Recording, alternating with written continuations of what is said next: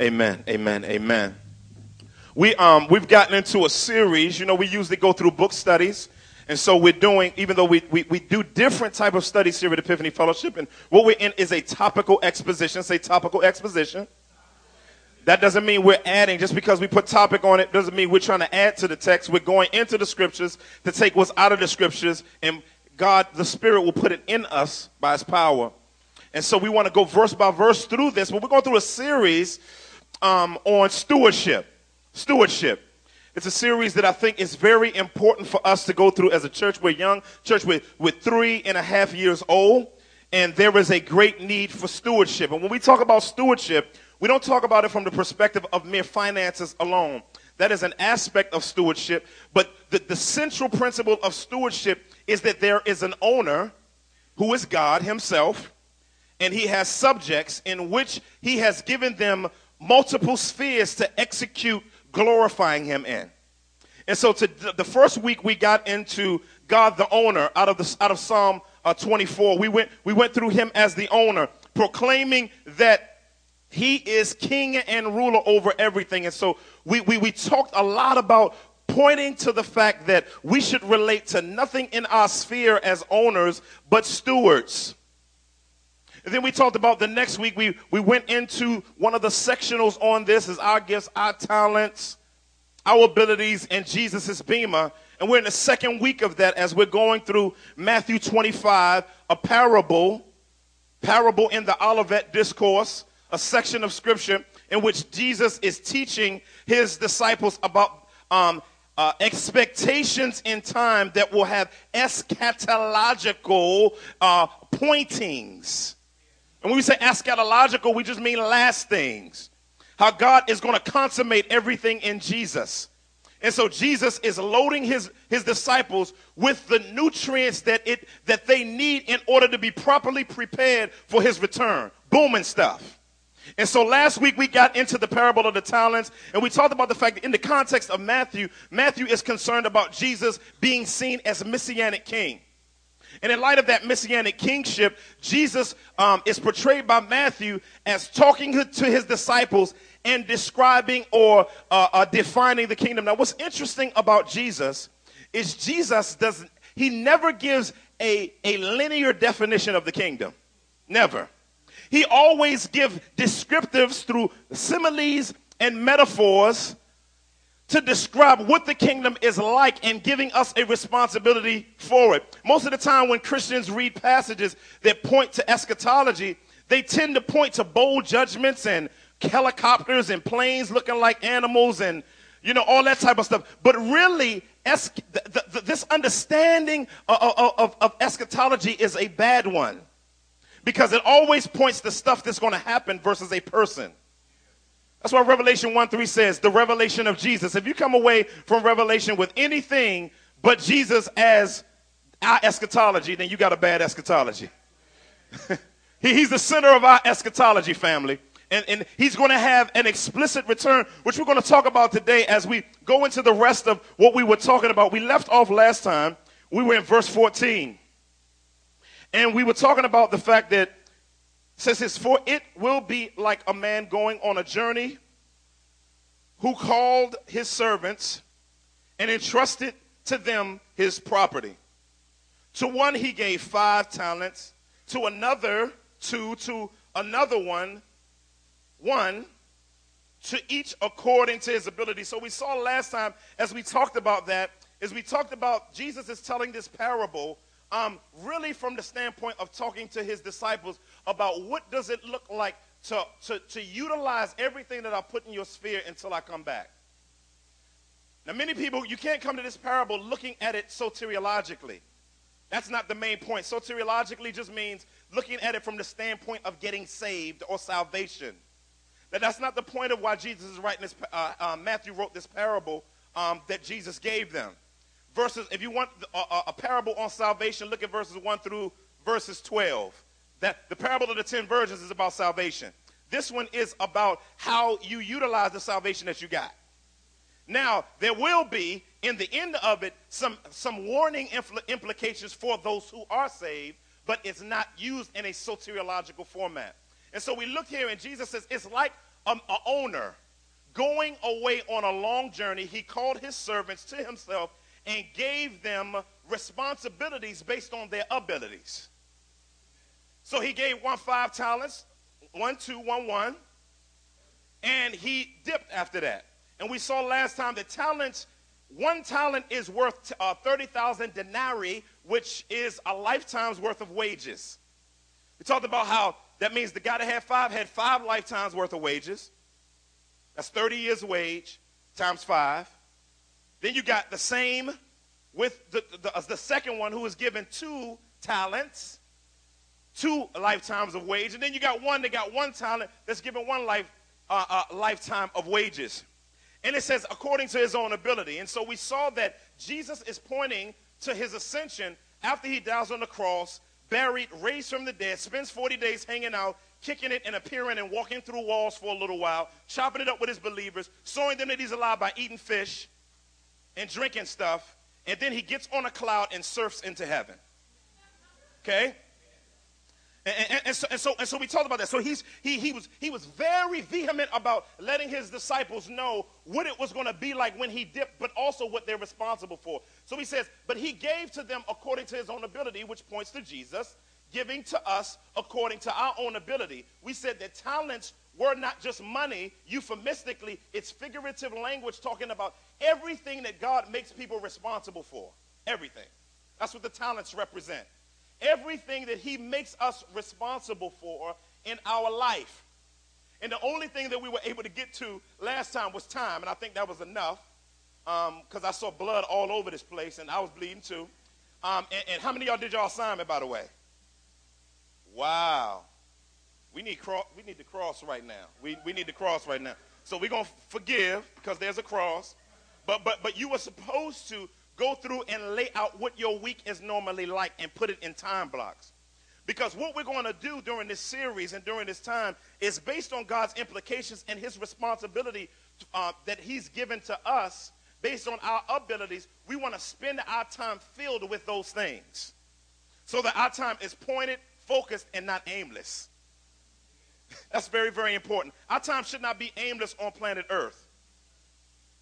And so we got there and we talked about time. And so what I'm going to do differently this gathering is I'm going to go through the story first. And then we're going to come back and interpret it and give application of it. Is that cool?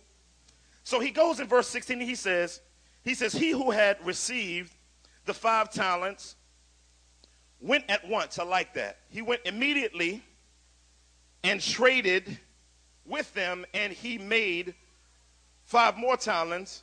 So also he who had the 2 talents made 2 more talents. So both of these guys doubled what was brought in based on what the master had given them. They doubled it. It was normal to be able to utilize these type of investment opportunities during this period of time in the first century age. Then he goes further down and he talks about, he says, but, now look at that contrasting conjunction. It says, but he who had received the 1 talent went and dug in the ground and hid his master's money. So it was normal during that period of time to go and hide money in the ground. Even today they find excavations when they dig up ground and find where people had hid money or hid resources in the ground. And I told y'all last week that was like grandmama getting her stocking and putting money in the stocking, tying it up in the knot and putting it between the bed sheets because she didn't trust the government or the bank system. Kind of like the same thing. And so it says, now after a long time. So you see, after a long time, the master had given these things to them. Recover. I see y'all still recovering. And so it says, now after a long time. So it wasn't like in that day, heads could really like had a R7 schedule. Like, it's not like you can catch the, well, I'm going to get to it at this time. And it wasn't like that. So there was a lapse of time. There was an unclear, undefined amount of time that the master would have went away. And then he would have expectations in relation to what was done with his resources in between the time he gave them the resources and dipped and came back. So there was an expectation of that. So it was a long period of time, and we'll talk about the tension of that when we get into the interpretive and applicational portion of this. It says, the master of those servants came and settled accounts. This is an interesting term. Settling accounts was really a banking term to talk about taking inventory. It has the idea of basically going in and looking at the resources that you have in your possession and counting where they are, how they're being used, and how they have been used. I used to work at a movie theater in the 80s, and a movie theater ain't nothing like it is now. It's interesting. But I worked in one, and we used to have to do inventory every week. I mean, if you didn't do inventory, it would mess up the finance system. And so you can have much popcorn as you want, you can have as much soda as you want, but you can't use the containers because they use the containers as ways to count the inventory of how much was sold and how much was kept. And so the same way we would have to count everything, we have to count Raisinets, Goobers, gummy bears. We have to count everything. You know what I'm saying? And we'd have to count the containers, all of them. Only way we wouldn't have to count them is if it was closed at the top. So we have to go through each one and put our fingers on and count each one and give a record so that they can know how much was sold that day, so they can know how much finances were. Well, this master returned, and when this master returned, he wanted to get an inventory of his possessions. So he called the cats up. He said, all right, family, let's come on up and let's talk about things. So he goes and they begin getting it in. Verse 20, and he said, and he who had received 5 talents came forward, bringing 5 talents more, saying, Master, you delivered to me 5 talents. Here I have made 5 talents more. His master said to him, well done, good and faithful servant. You have been faithful over a little. I will set you over much. Enter the joy of your master. Verse 20, and he also who had the 2 talents came forward, saying, Master, you delivered to me 2 talents. Here I have made 2 more talents.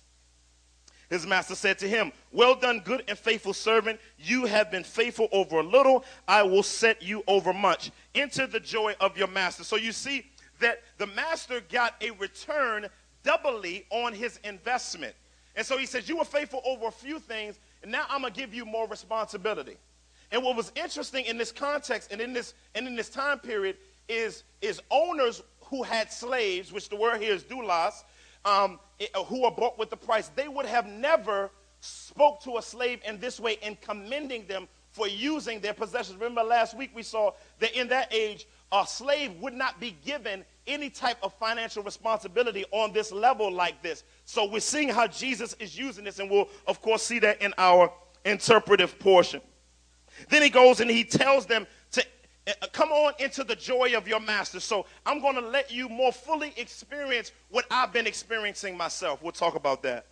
He says in verse 24, he says, he who had received the 1 talent came forward saying, Master, how you doing, master? I knew you to be a hard man, reaping where you did not sow and gathering where you scattered no seed. So I was afraid, and I went and hid your talent in the ground. Here you have what is yours. Now, viably, this would have been a viable way of using possessions back then, but not based on the expectations of this master. Because the expectations of this master is not that anything that he would give would be buried, but he wanted to make sure that every resource that he had and that he owns, that when he gives them to his servants, that he gets a return on it. So hiding it was an okay mechanism in general, but not in relation to what this master was passionate about happening with what he gave to his servants. And so he responds to him. It says, but. Always watch when there's a but in the text. It says, but his master answered, you wicked and slothful servant. You knew that I reaped where I have not sown and gathered where I scattered no seed. Then you ought to have invested my money with the bankers, and at my coming, underline that, I should have received what was my own with interest. So he expected a return on it. And it says, so take the talent from him and give it to him who has 10 talents. For to everyone who has will more be given, and he will have an abundance. But from the one who has not, even what he has will be taken away. And cast the worthless servant into the outer darkness, in the place there will be weeping and gnashing of teeth.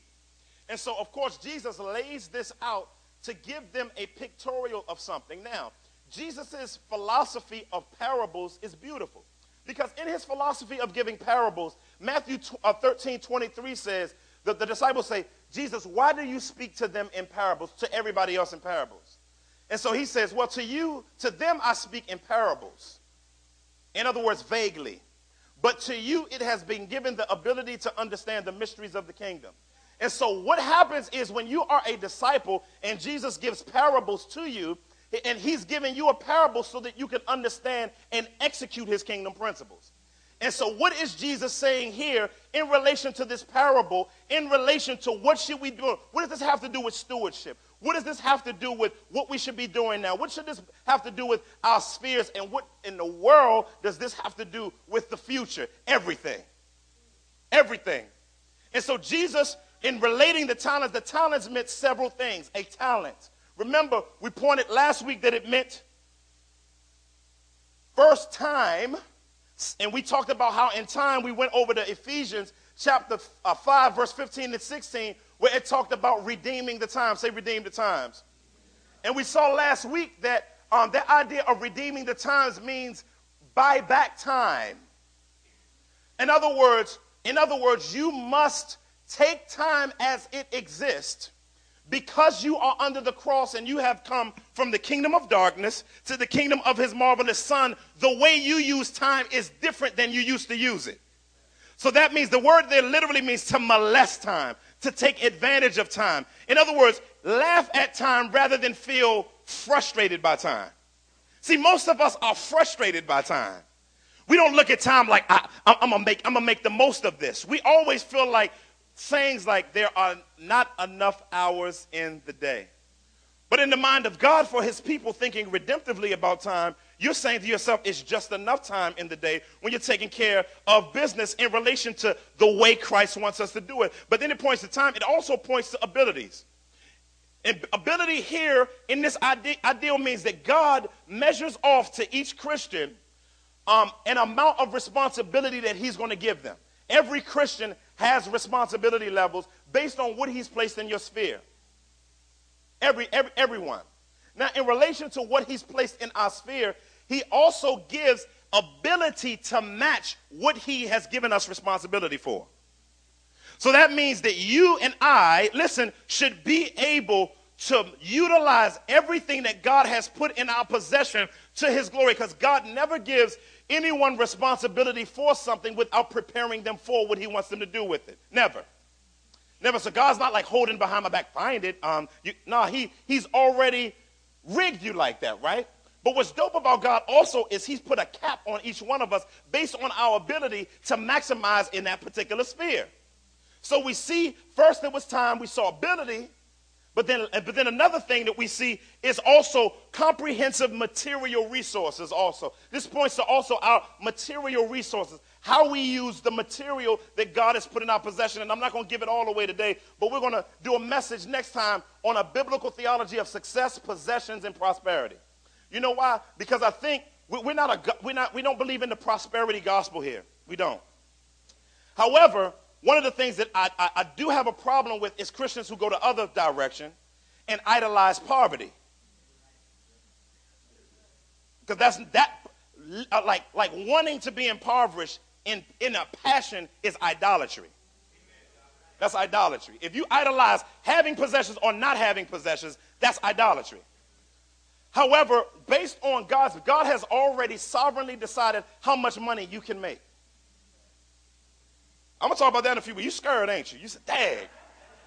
You was like, dag, man, I thought I was going to have that Jay-Z loop, man. I thought I was going to have that, you know what I'm saying, have me a black diamond, Jesus around my neck, drop top Bentley, you know what I'm saying, walking bull-legged into the, you know what I'm saying? I was going to cool with mine and sag a little bit, you know what I mean? Had loop, you know, slide a little. And if you make me rich, God, I'll share it. I'll give to the church for you. You know how we do.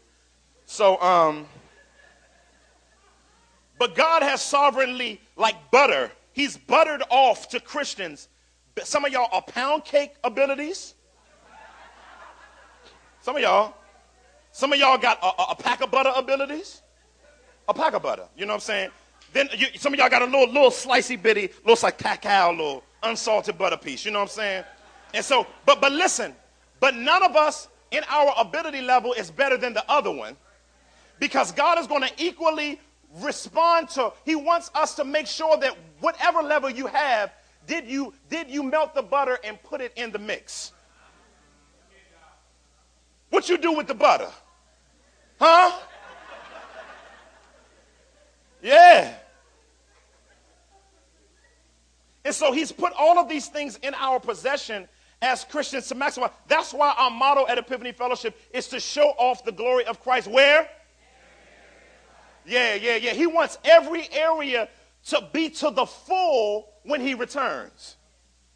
So we should spend ourselves in living for him and properly resting, which we'll talk about in a few weeks, to be refueled for the mission that he's called us to. That's what Sabbath is for.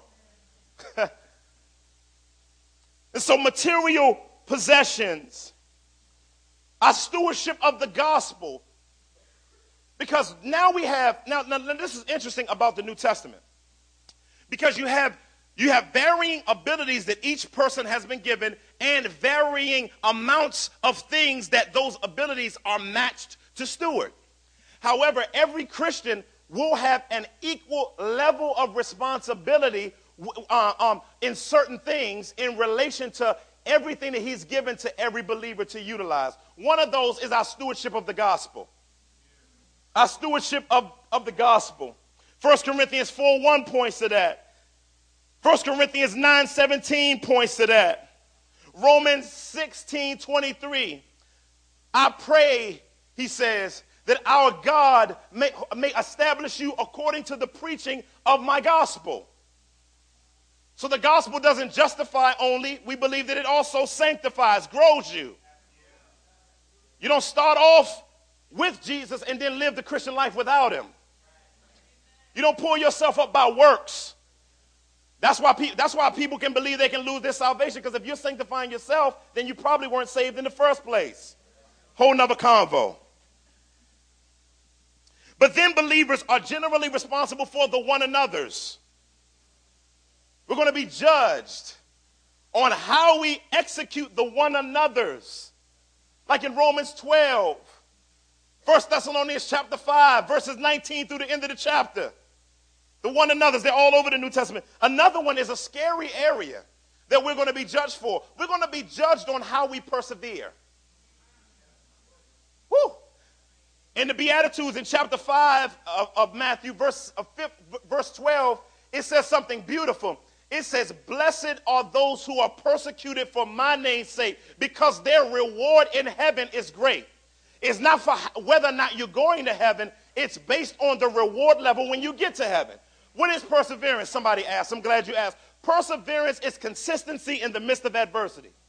So as soon as a trial comes your way, God is keeping notes at how much you trust him to bring you through the trial. Listen. If you're not persevering, in other words, if you begin sinning because hell has broken loose, that's a loss. Because that's not his goal when we go through.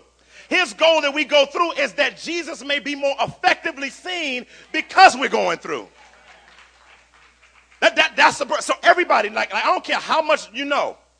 You can know all you want. You can memorize the New Testament. Matthew 1:1, and Revelation 22. You can go all the way all you want to. Genesis 1. In the beginning, God created heaven. You can do all that. But if when something happens, you acting a fool.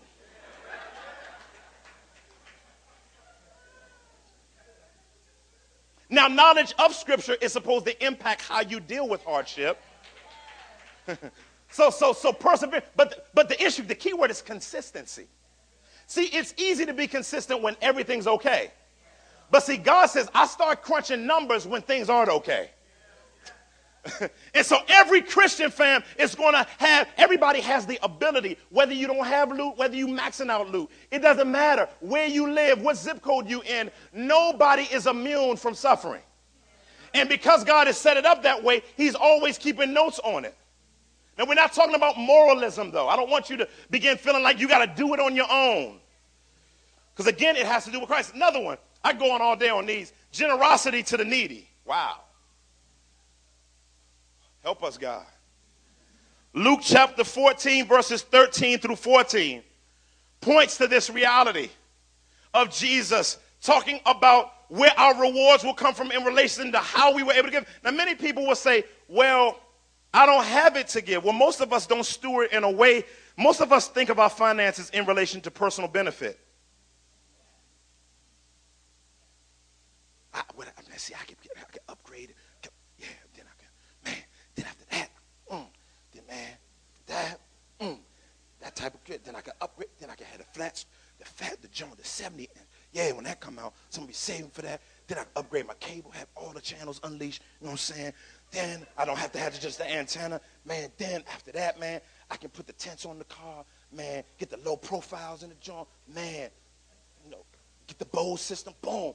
Then I ain't got to go to the thrift store no more, boom. Then I ain't go, because usually when I go to Banana Republic, usually I go straight to the sale rack. But I be so fly, you know what I'm saying? I'm going to go.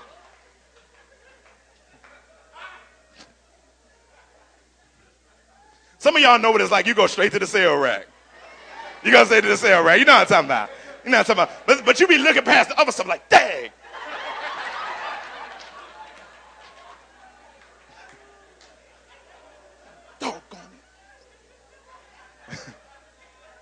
I'm going to wait till it go on sale. I'm going to give you my number so that when this go on sale, you call me. Some of y'all know I'm telling the truth.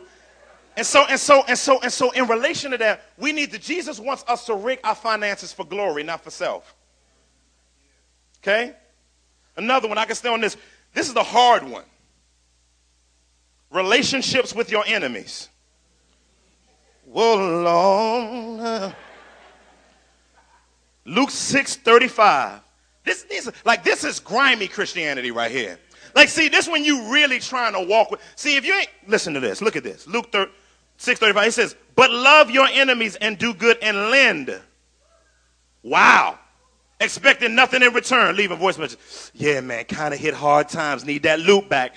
Jesus say, when you go, you know how we do. He said, expect nothing in return, and your reward will be great. And you will be sons of the Most High, for he is kind to the ungrateful and the evil. That's cross-center stuff. That's center of the cross stuff. See, we have a you owe me mentality. Now, let's define enemies. A Christian can't call another Christian an enemy. Because, let me tell you why. All of us were enemies of God at one time. All of us.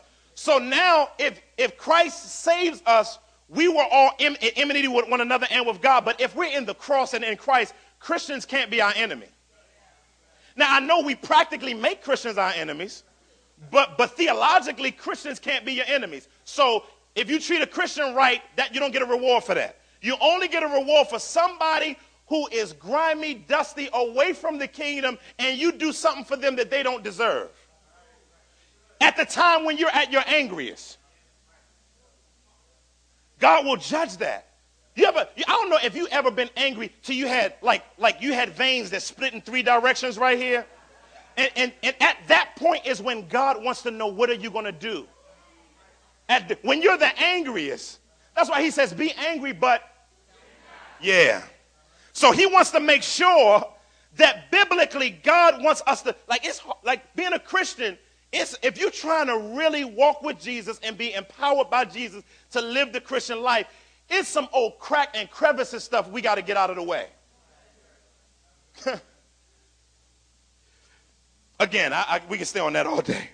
Final point, and then I'm going to be out your way. Now we're going to talk more about the Bema seat. Y'all want to hear about that? Now the rest of the parable talks about, in the parable, when the master comes. So we see that in this parable, Jesus is talking about his second advent. His second advent is when he comes in his power and glory, when he surfs back on the same cloud on a horse, back to planet Earth, angels flanking him, and those who are in him flanking him real smooth like. We standing there, and he gets off and dismounts his horse, stands on the Mount of Olives based on Zechariah 4:14. Zephaniah 4, and it splits from east to west. Books of life open, judgment takes place. Now, for the unbeliever, a person that doesn't know Jesus Christ, you're going to experience what's called the great white throne judgment. You don't want to be at that one. That's Revelation 20. You don't want to be at that joint, because you're not being judged with whether or not how you did stuff to be with him in relation to being with him, or because you're with him, not to be, but because you're with him. You're being judged for how hellacious hell is going to be. Good gracious alive. Help me, somebody. Every time I think, oh my God, hell, help me. All right. But then there's the bema seat. Say bema seat. Yes, so Jesus is now laying out in this parable the return. When he says now after a long time, the master returned. I like this idea because Jesus expects time to lapse, and in that lapsing of time period, he wants us to be maximizing those possessions. Now, what's beautiful, what's interesting is that you hear in the New Testament, like you hear in Revelation 22:7, I am coming quickly, on one hand. But then you'll hear Jesus acting like it's going to be a mad long. And basically, he's using kind of a double entendre of sorts to keep us on our toes on one end, but making sure we don't have a lack of quality in relation to him saying it's a long time. So when he says a long time, that means God is going to give us ample amount of time to maximize those resources that he's put in our sphere, utilizing them in the way that he wants us. There's going to be ample amount of time. However, he's coming quickly, so he don't want you to start sipping on lemonade regularly with your hand back with an umbrella in it. You know what I'm saying? And your life looks like a perpetual vacation. So what he does is he tries to play the tension on us so that we can feel the griminess of the return, so that we don't, whenever I can tell when my son did something, I can just tell. I don't even be thinking about the man doing something. I come in the room. Hi, Daddy. Hi. I love you, Dad. You're the best dad in the world. I said, son, what you do? Nothing. Let's go into that room, Daddy. You know what I'm saying? In other words, he was doing something, not expecting me to come there. See, the believer, we're supposed to live a life of integrity through Christ, where if Jesus returned, there wouldn't be momentary embarrassment. And so again, it's empowered by Christ through his work. And so there's a tension there.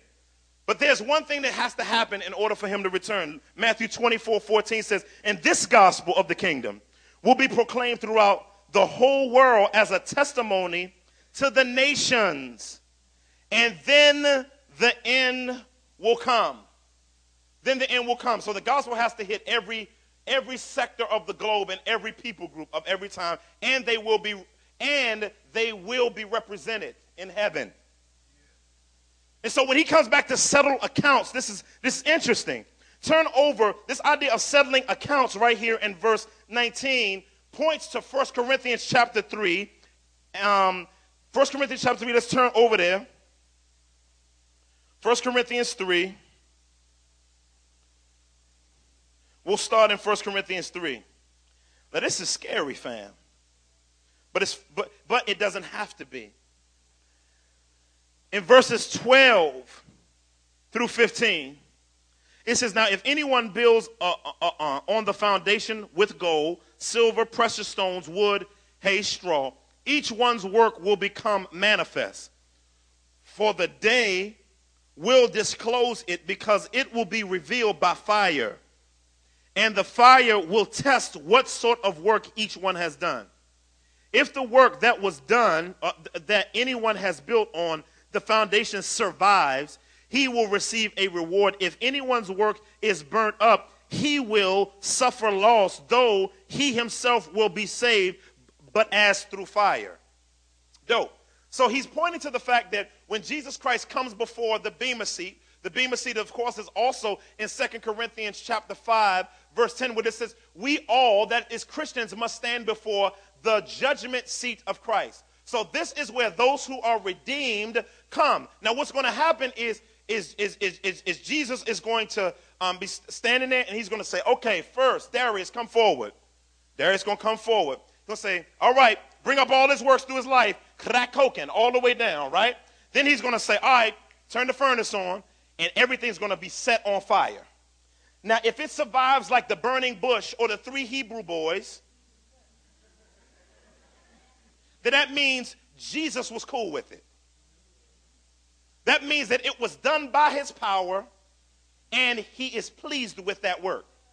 However, if it melts like wax, that means that the Bible says we will suffer loss. That means for that particular thing, there will not be a reward for it. Okay? And so when we stand before the Bema, we're going to be judged based on those things, on these things, that whether our works, any work that he has put in our sphere, and how I treated my wife. Even when I said something nice to her, it's going to be put on record. All right, play that. Okay, now, he's going to say, peel back. That sounds good. He's going to say, now, I want you, because every track in heaven is laced with the ability to go beyond what is said on the track. Because God, every man's heart is open to God. So he peels back the track and say, okay, I want you to play the hidden track and the open track at the same time. Now the question is, did what he say match what his heart said? If the two are different, wax.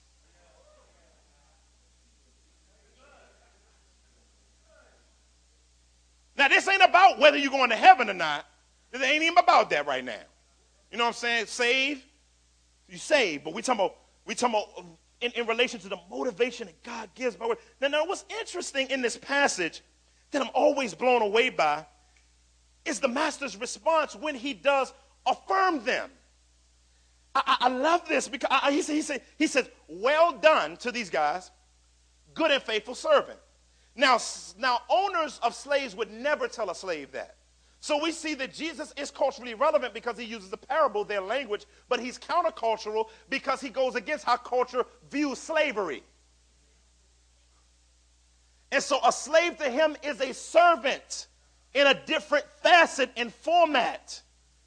And so what's beautiful about this is he gives commendation, and then he says, you are faithful over a little. And now, most of the time we hear that, good, well, we want to hear, well done, thy good and faithful servant. You were faithful over little, a few things. Let me make you rulers over many. But you got to understand what he's saying little was. If we go back to the understanding of the meaning of the talent, he says a lifetime of wage is a little bit of money. He says 2 talents, 2 lifetimes of wages is just a little something, something. He says 5 lifetimes of wage, that was just a little. See, you don't understand, because that's pointing to how rich the owner is. In other words, the owner's like, you thought that was something? Like, that was just a little something in relation to the measure of how much I actually have. A little something. But now I'm about to make you rulers over mad stuff that you got to understand for me. Like, do you know how rich Christ is? In riches, made himself poor. This is the same one that incarnated, made himself hyperbolically poor for us so that we can look at him and say, I ain't even come trying to get no shine physically. I wanted all spiritual shine, but I'm really rich than a mug. So God, so this Christ is saying, you are faithful over just a few things, fam. Be rulers over a whole lot of stuff. And this is the part would make me want to run and bust a hole like Tom and Jerry in the wall right there. It says, enter the joy of your master. If I could just stay there about 5 minutes. Enter the joy. Now you got to understand, Jesus prayed in his high priestly prayer that we would enjoy the glory that God the Father, God the Son, and God the Spirit was having for eternity.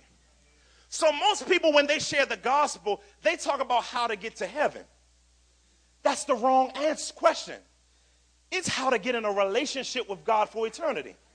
Because listen, I don't know what it's going to be like, but we get to hang out forever with God the Father, God the Son, and God the Spirit. Now, I don't know what this Holy Spirit going to be doing. Like, is he going to surround us? And God is non-corporeal. He doesn't have a body. So his glory will be unveiled. His majesty will be unveiled. His mercy will be unveiled. His sovereignty will be unveiled. His rule, everything unveiled. And you just get to stand in it. And you have a body that's built to withstand his presence. And it won't destroy you. And it's going all through you and come out. I mean, good God Almighty. Listen, I can't wait to enjoy God forever. See, and see, the Christian, it's not saying steward so you can spend time with God. You steward well because you are going to. You don't steward well. You're not trying to spend time with God if you're a Christian. You're not trying to spend eternity with God. You are just saying, in light of me spending time with him, I got to get it up. Because I'm going to be in his presence forever. If Jesus touched me once, I'm going to do a Michael Jackson feint. I'm going to just... The glorious Lord is going to be around. He said, this is what I was praying about. His prayer is going to come to pass. And we will get to experience eternity with him forever. So if you're going to spend eternity with somebody like that, why in the world wouldn't you steward everything right? You should be motivated by his joy. He says, enter the joy of your master, the joy that I've been having. He says in John 15, make my joy complete. And joy is not situational, so it's beautiful that he tells them to enter the joy of your master. And so here they'll get to spend beautiful time with their master in everything that he was experiencing within the riches, but with all of the jasper and the topaz and the diamonds, black, yellow, blue, and green, and emeralds and sapphires and all different types of metal around, those won't be treasures to us anymore. See, you see bling bling right now, you get real excited. But the Bible says that God is going to shine in Christ greater than the sun. So even the jewels that are around, we won't pay attention to because something more worthwhile will be in our presence. And so for the Christian, this should be the motivation for us to steward everything in our sphere properly because we want God to get maximum glory in Christ. And the thing that God the Father is most satisfied is with Jesus Christ getting glory. He says, that's why he says in Psalm 110, 1, he says, my Lord said to my Lord, sit at my right hand until I make thine enemies a footstool to my feet. It is God's passion that Jesus rules everything, both in time and eternity. And so this should be our passion. But then we go to this other dude. And this other dude, he has 1 talent. And so he's already looking at the fact, dang, the dude with 5 talents, he got double. He doubled his. Good and faithful servant, enter the joy of your master. Then number 2, same thing. So he over there trying to figure out, he's pacing. Like, what am I going to say to the master? What am I going to say to the master? Get it together. He's trying to figure that thing out. And then he said, hey, master, what's up, master? How you doing? Much love. Well, let me give a report. I know how you are. You know what I'm saying? I know you real well. Master, you're a hard man. Reaping where you did not sow and gathering where you scattered no seed. So I was afraid. You know, you're a beast. I'm afraid of you. And I went and I hid your talent in the ground. So he bring it back to him all dirty with dirt and worms on it and carrying on. Unused but buried. He tries to dust it off, blow it off, and give it to the master. The master looks at him, and he says, and the text says, but again, and it says, his master said to him, you wicked and slothful servant. Wow. Wow. So what is he saying to him? What does it mean here to be wicked? Glad you asked. Useless, unprofitable, unserviceable, being of morally and socially worthless, evil, bad, base, worthless, vicious, and degenerate. Slothful, possessing a state of shrinking back or holding back, having deep hesitation, idle, lazy, and indolent. So basically, he calls him the worst thing that he could call this servant. And so when he talks to this servant after he brings it, he said, you could have invested my money. He said you could have invested it because even investment was a viable tool of increase back then, right? However, he didn't do that. He didn't do anything with it. He sat on it and hung out and chilled and then represented him with what was his without any return or responsibility in mind in relation to it. And so he says in verse 28, he says, so take the talent from him and give it to him who has the 10 talents. In other words, I want to give it to somebody that can be more user-friendly with it, that can utilize it and get resources back from me. He says, for to everyone who has will more be given, and he will have an abundance. But from the one who has not, even what he has will be taken away. And so he's talking about the rewards of those who properly steward what has been placed in their sphere. That's Jesus' ideal of it. And what's interesting about rewards is very few scholars that really, and even from a biblical standpoint, whether you're a scholar or not, the Bible doesn't give clear designation to what the reward will exactly look like. It talks about crowns and it talks about thrones and it talks about levels of rule being over different things, but it doesn't give a clear layout of what a reward is going to look like. However, there is going to be a particular reward given to God's people.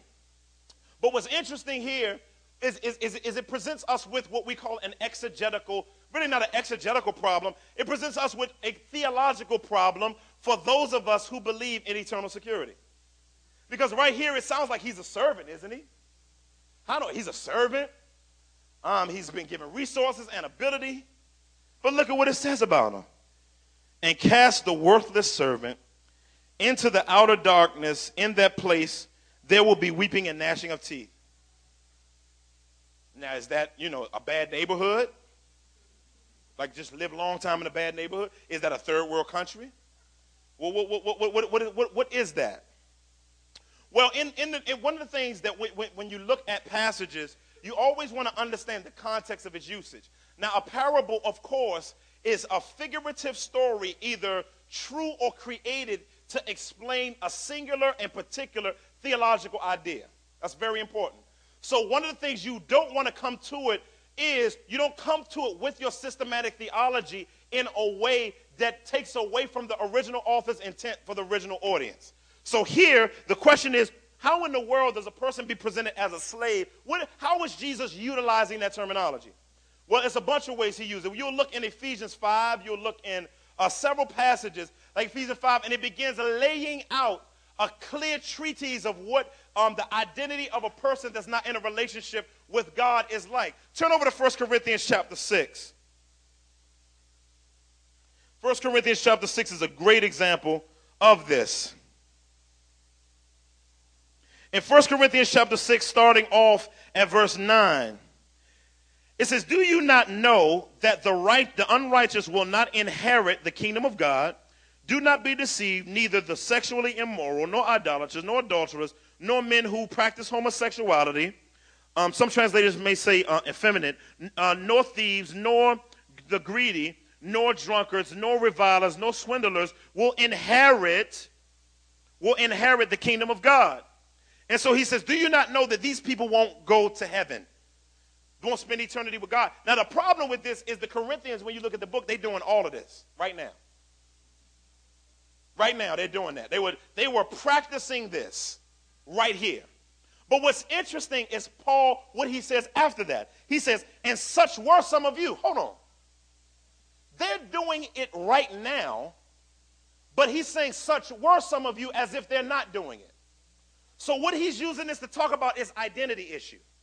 So what he's pointing to here is that you're functioning like you are not in Christ and not functionally practicing your identity in him. You're acting like you're not even saved. That's not who you are anymore. So because that's not you anymore, why are you acting like that? So when Jesus and you'll see it in Hebrews chapter 2, I believe, chapter 5 and chapter 6, those are warning passages where it's warning Christians who are authentically Christian, saying, like, this is what happens to people who don't know him, so you should have had this MO. Back over to Matthew chapter 25, last verse, he says, people who act like I don't own anything go to hell. He says, so don't act like those who are going to hell, who are going to spend eternity away from me. Because you have been bought with a price, don't operate in that sphere, because people who don't steward things well, even if they maximize usage, if that usage wasn't maximized for me, it's just as the person who didn't use anything that I gave them in the first place. Because only what you do for Christ will what? Yes. So it's very, very important for us as Christians. This should be a motivation. Should be a motivation is that he's using the identity of the Christian as a means to help, based on Christ, though. Because remember, Colossians 1:29 says that Paul says, I serve or spend myself based on the energy that Christ provides. So when we do these things, we're not doing moralism, like feeling bad and then trying to please God to get in good standing with him. I don't want you to approach the stewardship series like that. Approaching it in order to get, so I got to do this to get. No, you do this because you're already in good standing with God through Christ. And so Christ died on the cross, and his work was sufficient for all of our work. All of it. So that means our work that's in his sphere, based on his abilities, based on the talents that he's given us and abilities that he's given us, we should be spending ourselves on these things. And so in the upcoming weeks, we're going to talk a lot about this idea. But if you're not in Christ today, like your energy doesn't count. It doesn't. Because the Bible says in Isaiah that on your best day, when you kind of do like this and pop your collar and shrug your shoulders, on your best day, when you think you're killing it in your righteousness, it's as filthy rags. Wow. Why? Because to think that you can do good works for God without God is pride. Because all have sinned and fall short of the glory of God. That means no one does right. Somebody said, well, I'm seeking him. No, you're not, because no one seeks after God. God isn't lost. He finds. And if you're seeking for him, the only reason you are is because Jesus says, no one can come to me unless the Father draws them. And so in light of that reality, if you're here today, you got to recognize all of us, even Christians, we admit we're sinners, we jacked up. We're not trying to act like we're better than anybody else. The reason why we know we're not better than anybody else is because we went to the cross. Like the cross is our reasoning behind, like we're not better than anyone else. That's why we need the cross. So because of that, we warn people of the wrath that's to come. There is wrath coming because every person has a contract in heaven out on their life. Everybody. There's a written contract signed by God that he's going to kill everybody righteously. But what's beautiful is he sent Jesus to live the life we could never live and die the death we could never die, be raised from the grave, not be guilty yet be found guilty. He wasn't guilty, but he took on our guilt. And for those who trust him, he injects you with his righteousness. Therefore, the works that you do are his works, not yours. That's why we say we are crucified with Christ. It is no longer I that live, but Christ that lives in me. And the life that I now live in the flesh, I live to the glory of the Son of God who was delivered up for me. We are the glove. He is the hand. He lives the Christian life through us and for us and in us. But if you're not in Christ, because all of us are dead in our trespasses and alienated from the life of God. So that means that if you're trying to live any kind of way without Christ, even if you think it's a moral life, morality isn't good enough because God is holy and he's without any moral impurity in his character or any of his perfections.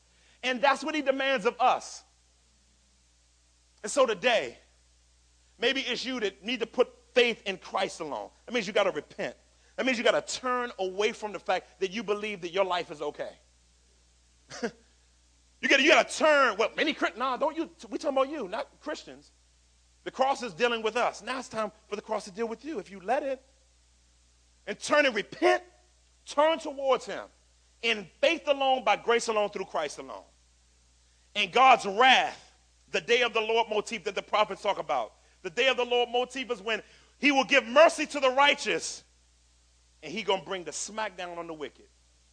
And even those who think they're good, in his eyes without Christ are gutter wicked, even if you never murdered anybody. And so today it's an opportunity. If you believe that Christ died on the cross for your sins, you repent, believe by faith. That means you don't add any, not Christ and I like this, and Christ and I did. Christ and Christ alone. Because he's the only one worthy and sufficient to do it. If that's you today, there's a card on the back table. We want to chop with you right afterwards. We want to get it in with you. Our connections team want to connect with you and talk to you about what does it mean to internalize this, and we want to explain it to you and walk you from what it looks like to go from spiritual death to spiritual life. And then your works will be satisfactory because they're not your works but his works. Father, we honor you